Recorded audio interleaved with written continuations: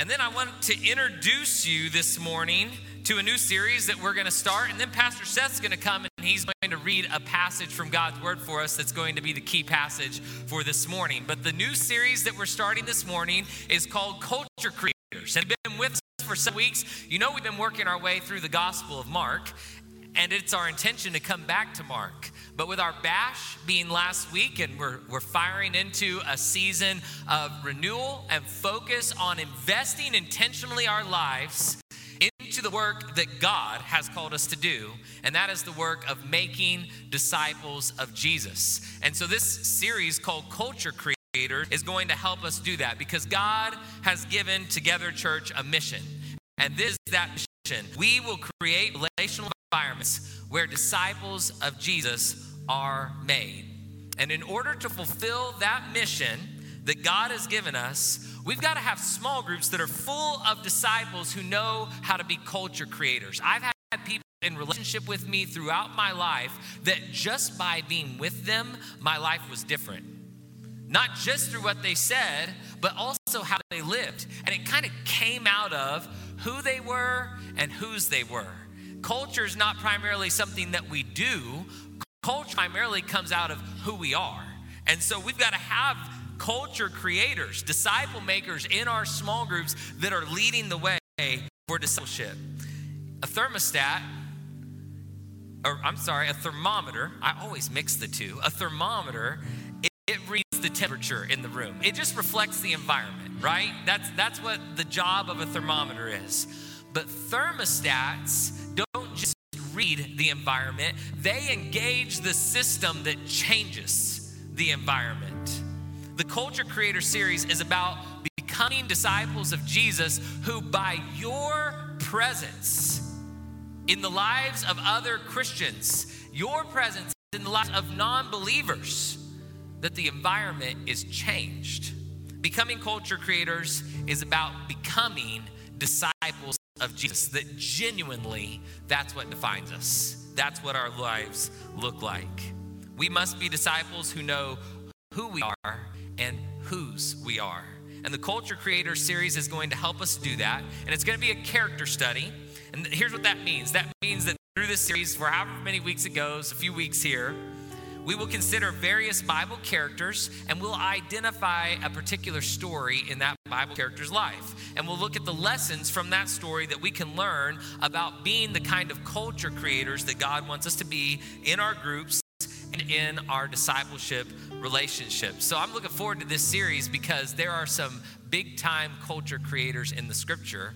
And actually, it's been a little while since we've been in Mark. We haven't been in the Old Testament in a while. But this morning, we're going to consider an Old Testament figure, David. Our first culture creator is David, and the first lesson is the story of David and Goliath. So if you have your Bible with you this morning, and I hope that you do, open with us 1 Samuel 17. And Pastor Seth's going to come and lead us through this passage. It's a longer story, but it's worth the read and the refresher. This is one of my favorite stories in all of Scripture. So I'm going to ask you, open your Bible to 1 Samuel 17, and would you stand with us this morning for the read of God's Word?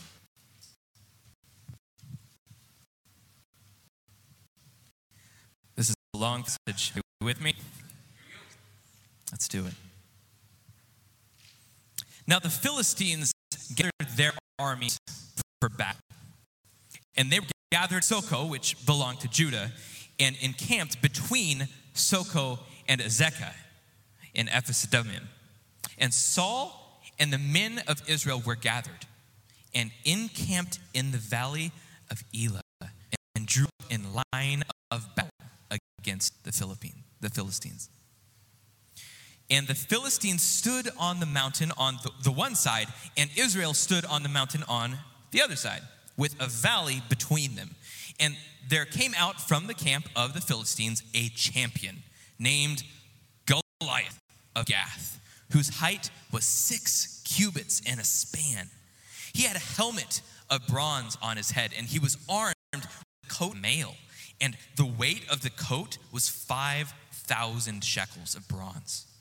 And he had bronze armor on his legs and a javelin of bronze slung between his shoulders. The shaft of his spear was like a weaver's beam, and his spear head weighed 600 shekels of iron, and his shield bearer went before him. He stood and shouted to the ranks of Israel, "Why have you come out to draw battle? I'm not a Philistine, and are you not servants of Saul? Choose a man for yourselves and let him come down to me. If he is able to fight with me and kill me, then we will be your servants. But if I prevail against him and kill him, then you shall be our servants and serve us." And the Philistines said, "I defy the ranks of Israel this day. Give me a man that we may fight together." When Saul and all Israel heard these words of the Philistine, they were dismayed and greatly afraid. Now, David was the son of an Ephrathite of Bethlehem in Judah named Jesse, who had 8 sons. In the days of Saul, the man was already old and advanced in years. The 3 oldest sons of Jesse had followed Saul to battle, and the names of his 3 sons who went to battle were Eliab, the firstborn, and next to him Abinadab, and the third, Shammah. David was the youngest. The 3 eldest followed Saul, but David went back and forth from Saul to feed his father's sheep at Bethlehem. For 40 days, the Philistines came forward and took his stand, morning and evening. And Jesse said to David, his son, "Take for your brothers ephah of this parched grain, these 10 loaves, and give them quickly to your brothers. Also take these 10 cheeses to the commander of their 1,000. See if your brothers are well, and bring some token from them." Now, Saul and they and all the men of Israel were in the valley of Elah fighting with the Philistines. And David rose early in the morning and left the sheep with the keeper and took the provisions and went as Jesse had commanded him. And he came to the encampment as the host was going out to the battle line, shouting the war cry. And Israel and the Philistines drew up for battle, army against army. And David left the things in charge of the keeper of the baggage and ran the ranks and went and greeted his brothers. As he talked with them, behold, the champion, the Philistine of Gath, Goliath by name, came up out of the ranks of the Philistines and spoke the same words as before. And David heard him. All the men of Israel, when they saw the man, fled from him and were much afraid. And the men of Israel said, "Have you seen this man who has come up? Surely he has come up to defy Israel. And the king will enrich the man who kills him with great riches, and will give him his daughter, and make his father's house free in Israel." And David said to the men who stood by him, "What shall be done for the man who kills this Philistine and takes away the reproach from Israel? For who is this uncircumcised Philistine that he should defy the armies of the living God?" And the people answered him in the same way, "So shall it be done to the man who kills him." Now Eliab, his eldest brother, heard when he spoke to the men, and Eliab's anger was kindled against David. And he said, "Why have you come down? And with whom have you left those few sheep in the wilderness? I know your presumption and the evil in your heart, for you have come down to see the battle." And David's son said, "What have I done now? Was it not but a word?" And he turned away from him toward another, spoke in the same way. And the people answered him again as before. When the words that David spoke were heard, they repeated them before Saul, and he sent for him. And David said to Saul, "Let no man's heart fail because of him. Your servant will go and fight with this Philistine." And Saul said to David, "You are not able to go against this Philistine to fight with him, for you are but a youth, and he has been a man of war from his youth." But David said to Saul, "Your servant used to keep sheep for his father. And when there came a lion or a bear and took a lamb from the flock, I went after him and struck him and delivered it out of his mouth. And if he rose against me, I caught him by his beard and struck him and killed him. Your servant has struck down both lions and bears, and this uncircumcised Philistine shall be like one of them, for he has defied the armies of the living God. And David said, the Lord who delivered me from the paw of the lion and from the paw of the bear will deliver me from the hand of this Philistine.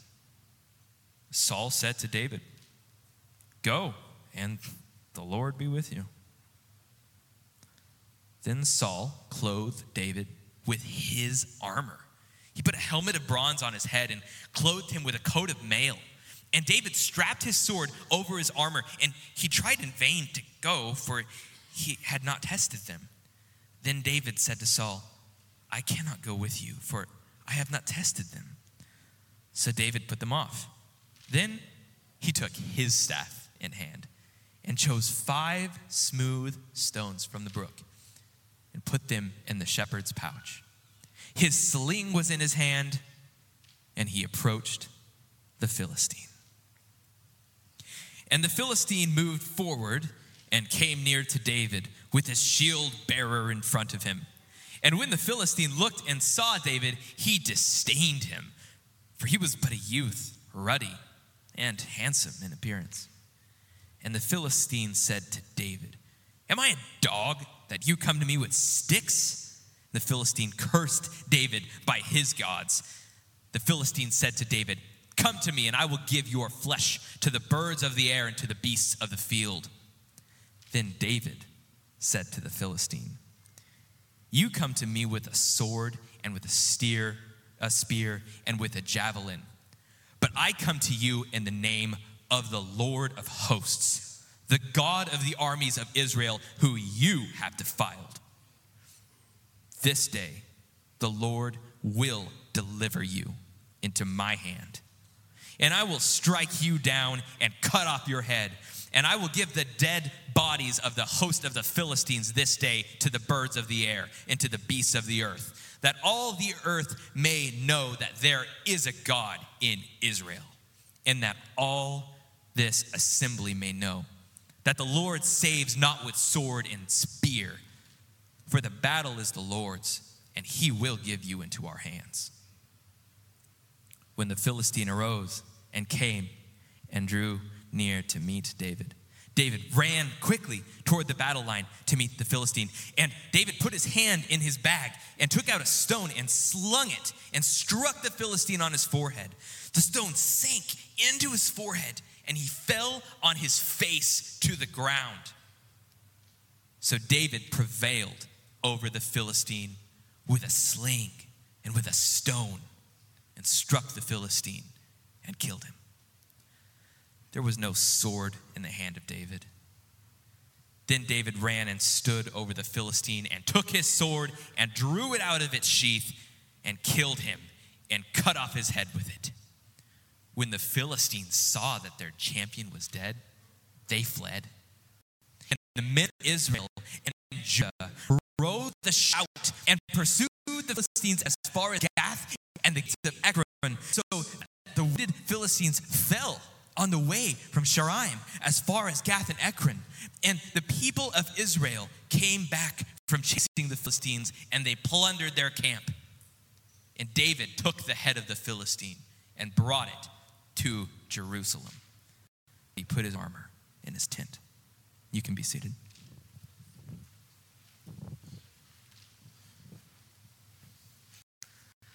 Well, that's the story from God's word. God's people said, amen. It's a great story, and I'm excited to talk to you about it. David faced a giant named Goliath. Goliath was a warrior fighting for the army of the Philistines. Goliath was over 9 feet tall, an intimidating warrior. He had earned the reputation of being the Philistines' greatest warrior, and he was tormenting the armies of Israel. The Philistines were a nation of people that occupied a large piece of the promised land God had promised to the descendants of Abraham. The Philistines were not descendants of Abraham, but they were living in that promised land. They lived in an area of Israel that is now known as the Gaza Strip. And I put up some maps there to help you kind of see the difference. The Gaza Strip today and the Philistine territory, it changed throughout the years in different stories, but around this time it looked kind of like this. The Gaza Strip is still occupied by the enemies of Israel to this day. Isn't that interesting? The Gaza Strip still occupied by the enemies of Israel to this day. When God gave tribes of Israel the promised land, the Philistines were one of the nations that God told the Israelites to drive out of that promised land. But instead, the Israelites disobeyed God, and they never attempted to drive the Philistines out of the promised land. And that decision was catastrophic for Israel. It was a catastrophe for God's people. The Philistines harassed Israel for years. The Philistines entrapped Israel on multiple occasions, just like you heard in this story today. And the Philistines often made God's people feel defeated and hopeless. You know, the same thing that can happen in our lives as disciples of Jesus. When we believe in Jesus, God sets us free from the judgment of sin. But we can still allow the giants of sin to remain in our lives, just like the Israelites allowed the Philistines to remain in the promised land. Instead of driving them out, instead of driving sin out, we can let it stay in our lives. And when we do that, the results are catastrophic in our lives as disciples of Jesus. Our sin can end up harassing us for years. Our sin entraps us over and over and over again. Our sin causes us to experience feelings of shame and defeat and even hopelessness. And our sin gives credence to the world's perception that Christians are just a bunch of hypocrites and our lives don't bring glory to God. The story of David and Goliath is an excellent illustration of how the giants of sin can entangle us in our lives. There was a giant that threatened Israel. The giant that threatens us is sin. What the giant said to Israel stood in direct opposition to the word of God. What sin says stands in direct opposition to God's word. Saul and his army had developed a culture of defeat. They were not culture creators to slay the giant. They had developed a culture where they were losing. Sadly, way too many Christians have embraced a culture of defeat when it comes to sin in our lives. But David was different. He was a culture creator, and he slayed his giant. The temperature of Saul and his army was real cold. It was not hot. It was not on fire, believing in the promises of God. But David was a thermostat, and his presence changed the culture. And the words that he spoke stirred up the entire camp so that what he said reached the ears of Saul, and it ended up changing the future and the destiny of the armies of Israel, as we will see by the end of this message. He was a thermostat, a culture creator, and a man of faith who defeated the giant in his life and gave God the glory for the victory. So what was it about David that enabled him to be this kind of a culture creator? Somebody who could step into an environment where everyone else was cowering down to their giant, and when he stepped in, he changed the culture of the entire camp. What enabled him to be that kind of warrior? Well, David wanted to win. That's where it started for him. And then David believed that he would win. Did you hear that language as we read that story? Did it ever sound like David was not 100% sure if God would give him the victory? David believed that he would win against that giant. And then David equipped himself with the right weapons to win. God wants the small groups of Together Church to be filled with culture creators who will lead us to slay the giants of sin in our lives. And as we start right here, I want to just say this message is for all of us. Some of you, to become a culture creator, to slay the giants of sin, help others slay the giants of sin in their life, culture's more about who you are than what you do. You're going to first have to become a giant slayer in your own life before you can help lead others to be a giant slayer in their lives. And so this is for all of us. Whether if you have sin going on in your life right now, this message is for you. You got to become a giant slayer. Maybe you're finding victory over sin in your life and the Lord is leading you to slay your giants. What you're about to hear is going to equip you and help you become better at creating a culture with other people and to help them overcome the sin in their life. So we've got to start by asking this question, and here's what we'll focus on. How do you become a giant killer? Well, you got to have a heart like David. You got to be a warrior like him. What defined David? Well, it's what needs to define us. You must want to win.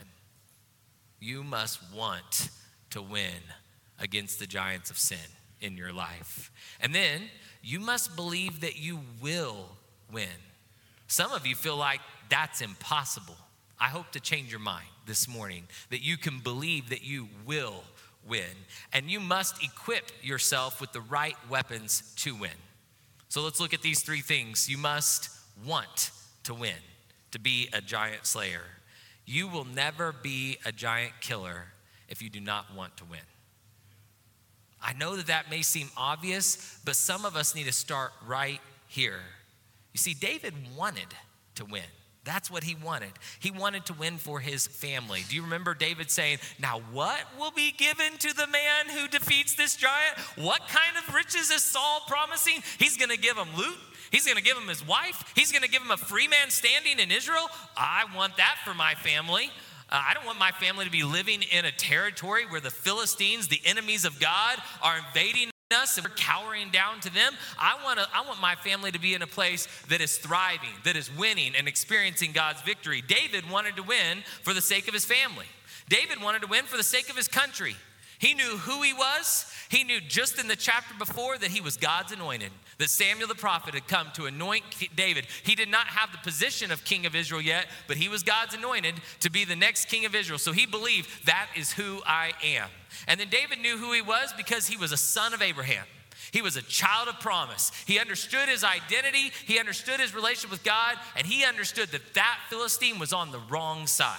And he knew that he could win. And so he wanted to win for his country. He hated to see his fellow man cowering down in fear. And then he wanted to win for the glory of God. You can go back one on that slide. He wanted to win for the glory of God. And maybe we're missing it. There it is. He wanted to win for the glory of God.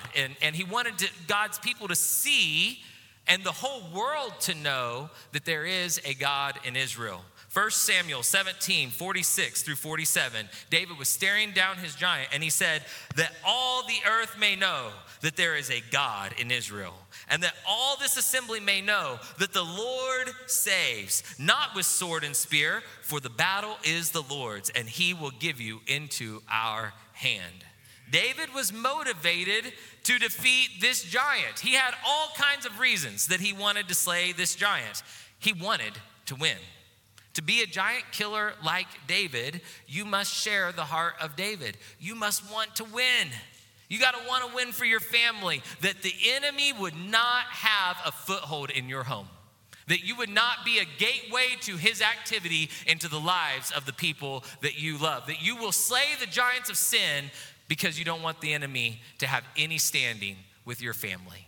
You got to want to win for the sake of your church family, God's people. David wanted to win for the people of God, the nation of Israel. You've got to want to win for the sake of the people sitting right here in this room with you, that you will not become an entry point for the enemy to get a foothold in the culture of this church, but that you will stand and guard at the gates, a warrior who slays the giant of sin in your life. And you need to want to win for the glory of God, that the world would know that there is a God active and alive in his church, and that people would be drawn to the church because of the kind of victory that they see in the lives of the people of Jesus. You got to want to win, just like David wanted to win. But here's the reality. Some of you are not slaying the giant of sin in your life because you have not reached this point yet where you truly want to win over the sin in your life. Now, I know you would never say it that way. If we were sitting in a circle, you would not sit there and confess, yeah, no, I just kind of like my pet sin and I just want to keep living it and doing this sin in my life. But if you were completely honest and you examined the secret intentions of your heart, you would have to admit that the secret longings of your heart is to continue in a particular sin. Somehow you've gotten some kind of feeling that it adds value to your life, or that it helps you cope with your emotions, or that you need this in your life. You don't want to lay that down. You don't want to give that up. What would your life be like without that particular sin? Here's the reality. If you still want your sin, you will never slay your giant. You've got to decide that it is worthless. And that can be hard because the emotions of our flesh can be deceiving. We can feel like the sin in our life is adding value when it's adding no value at all. I want to just engage you a little bit in this with a little illustration here. I need 3 volunteers to come and help me. 1, 2, and 3. Okay, 3 boys on the front row. Let's give these 3 young men a hand as they come up. All right. I didn't think I'd end up with this crew, so I'm a little worried about this, but you guys behave yourselves. All right. Actually, hang on. I need these back because here's what I want to do. I want you to do this. I want you to look at these presents carefully, and here's what we're going to do. You're going to open one in just a second, but I want you to open the one that looks best to you. It's first come, first serve. Just take the gift that you feel like is the one you want. First come, first serve. Okay. All right. Let me ask you a question here, Cable. You chose first. So why did you just select that gift? Because bigness doesn't matter anymore. Good things come in small packages? Yeah, okay, I get that. Sometimes they do. Jackson, what made you select that one? I like the color blue. Okay, blue is a favorite color. Brighton? It was the last one. It was the last one left, okay. All right, well, at least you all got a gift. So now what I want you to do is open them, but hang on. You may want to put this on first. I should have got you gloves too. Oh well, you guys can wash your hands. All right, go ahead and be careful when you open it. I don't want you to spill it out onto the floor. Open your present. Be quick. Rip it open, Brighton. Just rip it.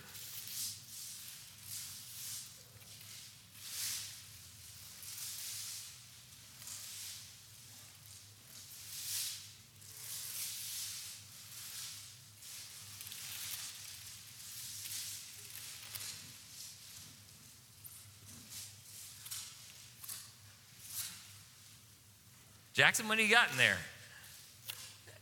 Show us some of the stuff. What is it? It's trash. All right, what do you got, Brighton? Cable? More trash? What do you got, Brighton? More trash? Just trash inside those presents? If this was your birthday party, how would you feel right now? Huh? You'd feel rich? I'm coming to your birthday. I can afford gifts. Oh, what? Ripped off, huh? Okay, let's give these guys a hand. Thank you guys for helping me make an illustration. And since I don't want you to leave totally disappointed, here's some candy for you to enjoy while you're at your seats. So take your trash with you. I don't want that. It's garbage. All right. I hope that illustration just helps this stand out in your mind. This is where I want to bring it home. The shiny wrappers of sin have nothing but death and destruction inside their packages. Our enemy just wants to dupe you into believing that there is something about sin that is worth it. That there is something about sin that it would be okay to keep a little bit of it in your life. But there are examples all through Scripture that the shiny wrappers of sin destroy people's lives. The fruit in the garden delighted the eye of Eve and her husband Adam, but the wages of sin brought death. Achan, in the time of Joshua, hid plunder from God, or from the army of Israel in his tent that God had forbidden for him to take, and it cost him and his family their lives. Judas hatched a plan to sell out Jesus for some cash. There are examples all throughout the scriptures of how the shiny wrappers of sin have nothing but death and destruction packaged inside. And if you've got something in your life, some kind of sin that you're holding on to, maybe it's the way you use your tongue. Maybe it's the way that you talk about things and you don't always tell the truth. Maybe there's some tendency in you to take something that is not yours or to cheat someone else out of something in their way. Maybe there's an addiction in your life. Maybe it's to a substance. Maybe it's a sexual addiction. There are all kinds of giants that we face. What is yours? If you don't want that giant gone, it's not going to leave. If your heart still secretly longs for sin, you've got to realize that you've been duped into believing a lie, that somehow that sin adds value to your life. There's nothing but trash inside the shiny wrappers of sin. And before you can slay your giant, you must first hate your giant. You must hate sin in your life. You must want it dead. You must see how sin is tormenting you, how it's tormenting the people that are closest to you and love you. And you must decide that you want to be delivered from sin. So deliverance, becoming a giant killer, starts right there. You must first want to win and rid yourself of sin in your life. So here's the second one. To become a giant killer, you must believe that you will win. It's not enough just to want to win. You've got to have a kind of faith and confidence that leads to believing that you will win. Some of us get hung up right here. I mean, you got to ask yourself the question, do I believe that I actually can beat this giant of sin in my life? When David entered that camp, he came upon a culture of defeat. Everyone around him was losing to this giant. But the turning point in the story was this. And David left the things in charge of the keeper of the baggage and ran to the ranks and went and greeted his brothers. As he talked with them, behold, the champion, the Philistine of Gath, Goliath by name, came out of the ranks of the Philistines and spoke the same words as before. For 40 days and 40 nights, he had been spewing out lies and poison that was holding God's people in captivity and bondage at those battlefields. But this time it was different because the scripture says, and David heard him. That was the changing point of this story. David was different. What everyone else saw as impossible, David saw as an opportunity. David believed that he would prevail against this giant. He was sitting there asking the question why no one else has gone out to battle yet to claim the loot that Saul was offering for the defeat of this giant. He was just perplexed by it because he believed the truth and had confidence not in himself. His confidence was in the promises and in the power of God. Remember what David said. When he refused God's armor, he talked about the promises and the power of God. But David said to Saul, your servant used to keep sheep for his father. And when there came a lion or a bear and took a lamb from the flock, I went after him and struck him and delivered it out of his mouth. That sounds like self-confidence at first, but we keep listening, we hear where his confidence came from. And if he rose against me, I caught him by his beard and struck him and killed him. Your servant has struck down both lions and bears, and this uncircumcised Philistine shall be like one of them. Here it is. For he has defied the armies of the living God. David knew the promises for the armies of the living God when they put their confidence and their faith and their trust in him. And David said, the Lord who delivered me from the paw of the lion and from the paw of the bear will deliver me from the hand of this Philistine. And Saul said to David, go, and the Lord be with you. David believed that he would win because he believed in the promises and he believed in the power of God. David knew God's promises. He knew he was God's anointed. He knew that he was a child of Abraham, a son of promise. He knew that God was on his side. He knew the promises of God for his life. And David knew the power of God. He had already experienced it when he had defeated the bear and the lion. He was confident that God's power would prevail over this giant. In fact, David would laugh at the thought that the giant could possibly be more powerful than his God. David was a champion before he ever stepped out on that battlefield.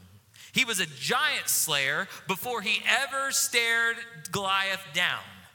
Why?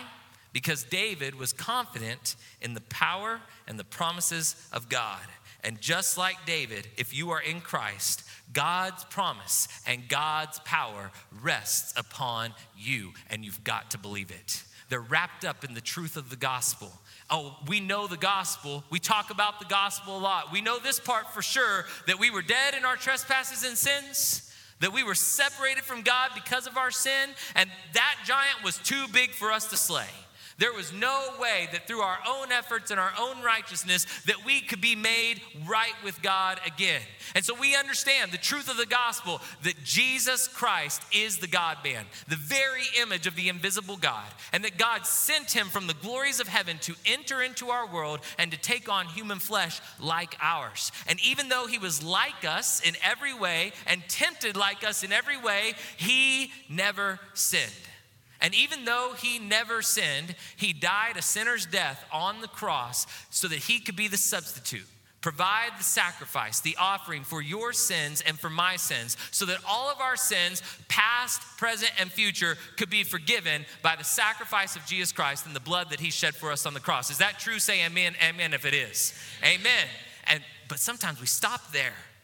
Sometimes we go, and now all of our sins are forgiven, and we're just a bunch of sinners saved by grace. And, we can't really drive the giants of sin out of our lives. Sin's always going to be with us. It's in the flesh. It's just part of my life. And I can't beat those giants, but thank God that he forgives them all. Thank God that his forgiveness is everlasting for me. And goodness, one of the greatest heresies that has infiltrated the church in America, the Church of Jesus Christ. What a bunch of baloney that we would start to think, even for a moment, that we are not giant slayers. Because the gospel truths go beyond the death of Jesus. He's not still in the grave. Jesus Christ has risen by the power of God, proving that he has power over sin and death. And he ascended on high to the throne where he reigns as King of Kings and Lord of Lords, and all authority and all power is under him and given to him and to him alone. And he has sent from that place on high his Holy Spirit to come and to indwell the life of every single believer, every single disciple of Jesus. Anyone who calls on the name of the Lord and their sins are forgiven also receives the power of the Holy Spirit. And he comes in and he puts to death your old sin nature so that it is gone. And then he resurrects you by his power, just like he raised Jesus from the dead. He resurrects your spirit to walk in newness of life, to a new nature, so that you are not who you were. You are a new creation in Christ. And his righteous nature is your righteous nature. And his love is your love. And his joy is your joy. And his peace is your peace. And his victory is your victory. The life of Jesus abiding and living inside of you. And yes, you still got this flesh thing. And yes, according to the gospel, sin is still flowing in the flesh. Oh, but greater is he that is in you than he that is in the world. And he has broken the power of sin in your flesh so that you now have the victory in Christ. And the promise of the gospel is you are his child. You are his anointed. You are sons and daughters of the Most High God. And the power of the gospel is his life, and his presence is living and abiding in you, so that when you live by faith, the life of Jesus literally gets lived through you. That's the promise of the gospel, and that's a gospel worth celebrating in our lives. So we got to believe the gospel. Amen? Amen. We got to believe this, because to be a giant killer, you must believe that you will win. If your confidence is in you and in your flesh, I don't expect you to believe that you will win. I lost for years trying to win. You'll win when your confidence is in the promises and the power of God. Not because of your own ability, but because of him and who he is. And then the third and the last one is, to become a giant killer, you must equip yourself to win with the right weapons. When David went to battle, he did not arm himself with the weapons of this world. Remember, he rejected Saul's armor. Goliath came at David with the weapons of this world. He came with a sword and with a spear and with a javelin. But David came at Goliath in the name of the Lord of hosts. And I would argue that the stone and the sling, although they were the weapons in his hand, was not the great weapon that David used to slay that giant. The great weapon that David used to slay that giant was his faith in God and his confidence in the promises of God, that God would deliver him. And because of that, David was equipped to win. You will never win if you're using the wrong weapons to defeat sin in your life. David's weapons were a stone and a sling. And let me just use those as an analogy. They were not the weapons of this world. They were the weapons of a young man whose confidence was in God for the victory. Your weapon is a stone and a sling. Your stone is the stone the builders rejected, Jesus Christ, the cornerstone. That is where your faith belongs, is in him. And your sling is your confession of faith in Jesus when you are standing face to face with your giant. You got to want to win. You got to believe you can win, but you can't stop there. You've got to proclaim that victory through your mouth. Just like David loaded up that sling, wound it up, and sent that rock right into the face of his giant. You've got to load up that sling with the truth of the promises of the gospel of Jesus Christ. You got to whirl that thing around, and when your giant comes at you, you got to send it out of your mouth. You got to proclaim the promises of the gospel when our enemy and when that giant of sin comes to attack you. When your giant of sin threatens you, you cannot be like the army of Israel and cower down and just listen to its threats. If that's how you live, you will never defeat the giant in your life. Sin's gonna lie to you. Just like Goliath spewed poisonous words, it's gonna spew poisonous words at you. It's gonna say things like, oh, you really want this. It's gonna appeal to your flesh. You can't resist this. You know you can't win this fight. You're eventually gonna give in. Why not give in right now? When the giant of sin spews poison into your mind, you must take up your stone, grab your sling, and go and kill your giant. It is not enough just to know the promises and power of God. You must sling them out of your mouth at your giant. Sometimes we call this preaching the truths of the gospel to your own soul. Just reminding yourself of the promises and power of God. And if you will load it up, your faith in Jesus, and if you will sling those promises out of your mouth, killing your giant is going to sound something like this. Because of Jesus Christ, get thee behind me, Satan. I do not belong to you. I belong to Jesus. I died with Jesus to sin, and I've been raised with him to walk in newness of life. He lives in me. And because he lives in me, I am a child of God, a new creation in Christ, and the righteousness of God. I will no longer be defined by the world, by the desires of my flesh, or by the lies of my enemy. I am what Jesus says I am, and I am who Jesus says I am. Giant, you have lost your power. You have no dominion or authority here. This battle is already won in the name of Jesus. And that's what it'll sound like when you load up that sling and shoot those gospel truths out of your mouth. Your weapon, to help you remember, is a stone and a sling. Like David, you put your weapon to work by facing down your giant and boldly proclaiming the promises and the power of God. Was the victory David's, or was the victory the Lord's? When your weapons of warfare are not of this world, God gets the credit and God gets the glory for the victory in your life. And his faithfulness to his promises and his power to overcome is made known to you, but it is also made known to all people who witness the new life that you found in Christ. 2 Corinthians 10:4 says, for the weapons of our warfare are not of the flesh, they're not of this world, but have divine power to destroy strongholds. To be a giant killer, you must equip yourself with the right weapons. So under Saul, Israel had developed a culture of defeat. They've forgotten who they were, and they've forgotten whose they were. They had forgotten the promises of God, and they had stopped believing that they could win. They were cowering down in defeat. The result, they were experiencing the fruit of that defeat. They were being defeated by their giant. They were held captive by their enemy. They were not experiencing the victory that God had already promised to give them. But David was a culture creator. He didn't view this giant like King Saul and the rest of the army. David wanted to win. He believed that he would win, and he equipped himself with the right weapons to win. And by the power of God, David slayed the giant.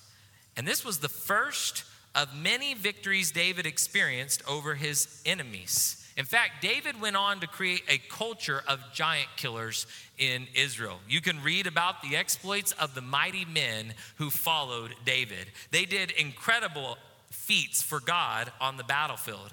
Under David's leadership, the borders of Israel were expanded further than at any other point in Israel's history.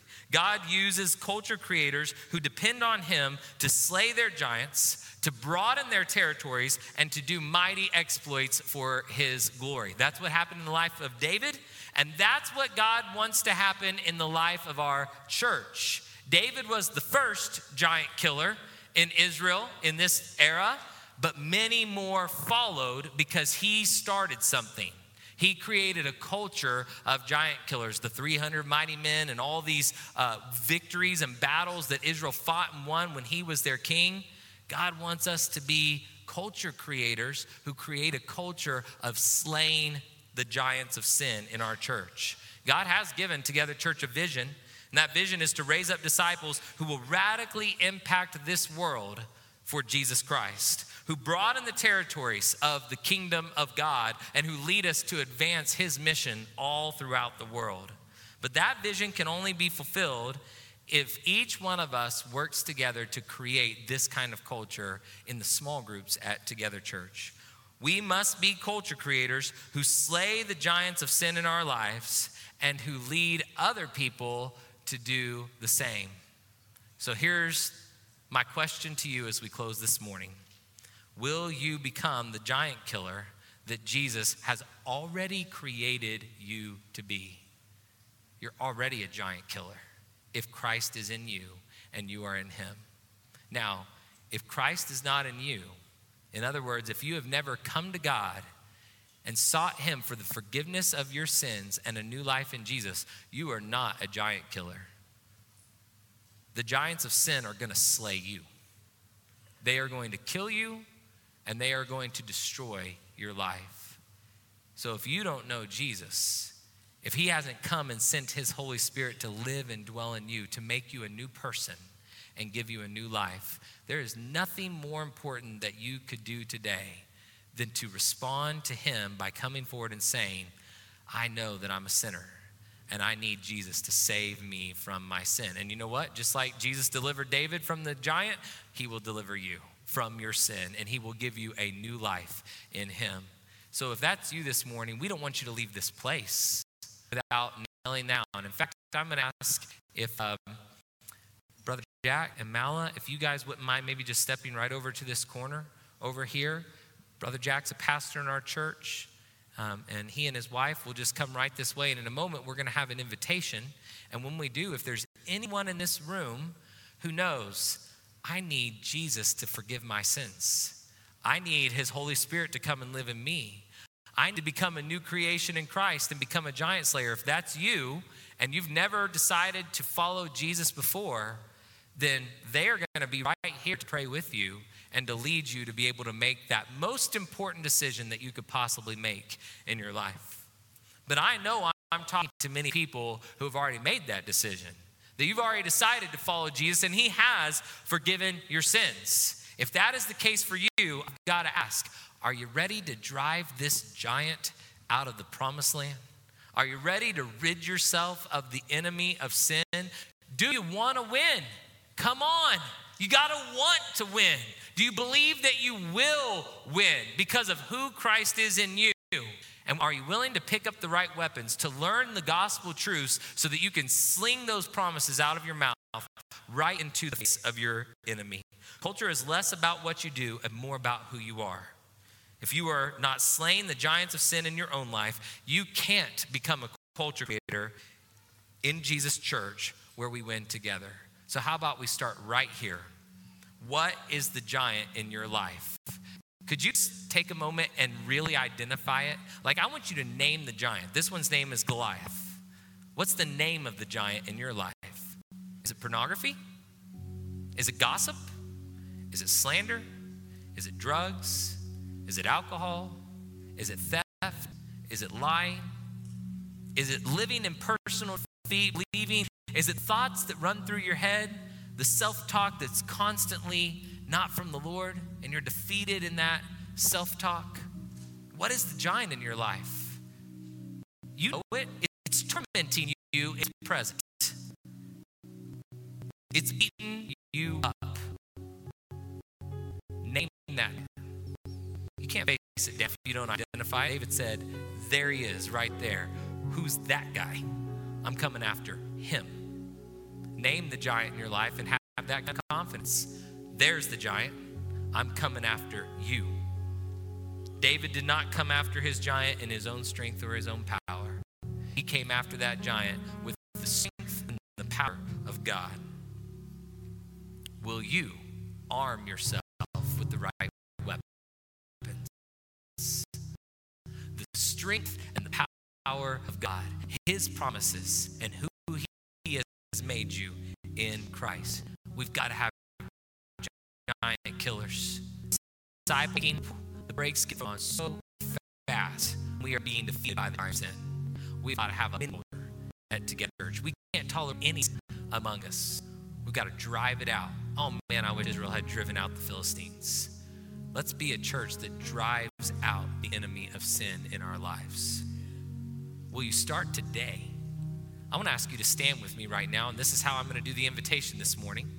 The altar is open for anyone who would like to come and kneel and pray, and we have a response team. They'll come and pray with you. If you come to the altar, you know, there's something about physically coming. You could do this from where you're seated. You could face down your giant, but there's something about physically coming that drives a stake so that later on this week, when that giant creeps back into your life, you're able to say, I knelt at that altar this Sunday and I handled that. And I'm standing on that same promise and in that same power. So I want to open this up to you just to come and do business with God. But I want to ask all of you to respond in this way. Maybe a giant's been defeating you in your life. Could this be the first time that you load up that stone into that sling, and what I'm about to lead you to do, speak out the gospel truths from your mouth? Or maybe you are a giant killer. Man, we need those in our church. Would you speak this prayer after me, and would you use it as an opportunity to stir up your faith once again in who you are and whose you are, so that you'll leave this place walking in victory? Let's put up that prayer one more time. And I want you to pray these words after me, and I want you to pray them meaning them from your heart. Pray them like a war cry. Pray them like you believe that you have the victory. Pray this with me. Say, because of Jesus Christ, get thee behind me, Satan. I do not belong to you. I belong to Jesus. I died with Jesus to sin, and I have been raised with him to walk in newness of life. He lives in me, and because he lives in me, I am a child of God, a new creation in Christ, and the righteousness of God. I will no longer be defined by the world, by the desires of my flesh, or by the lies of my enemy. I am what Jesus says I am. And I am who he says that I am. Giant, you have lost your power. You have no dominion or authority here. This battle is already won. In the name of Jesus Christ, my Lord. Do you believe it? If you do, say amen. Amen. He is the God of victory, and he wants us to walk in victory. So I want us to close this way. I'm going to ask our praise team to come back up here, and we're going to close. Is that right? Our praise team come back up here, and we're going to close with a song of victory. And the altar is open as we sing this song. If there's a giant in your life, come on. Don't leave this place without doing business with God. Ask him to change your heart and give you a heart to want to win, to believe you can win, and to win with the right weapons. So let's sing this song together as Pastor Seth leads us, and you respond here, and the Lord leads you this morning.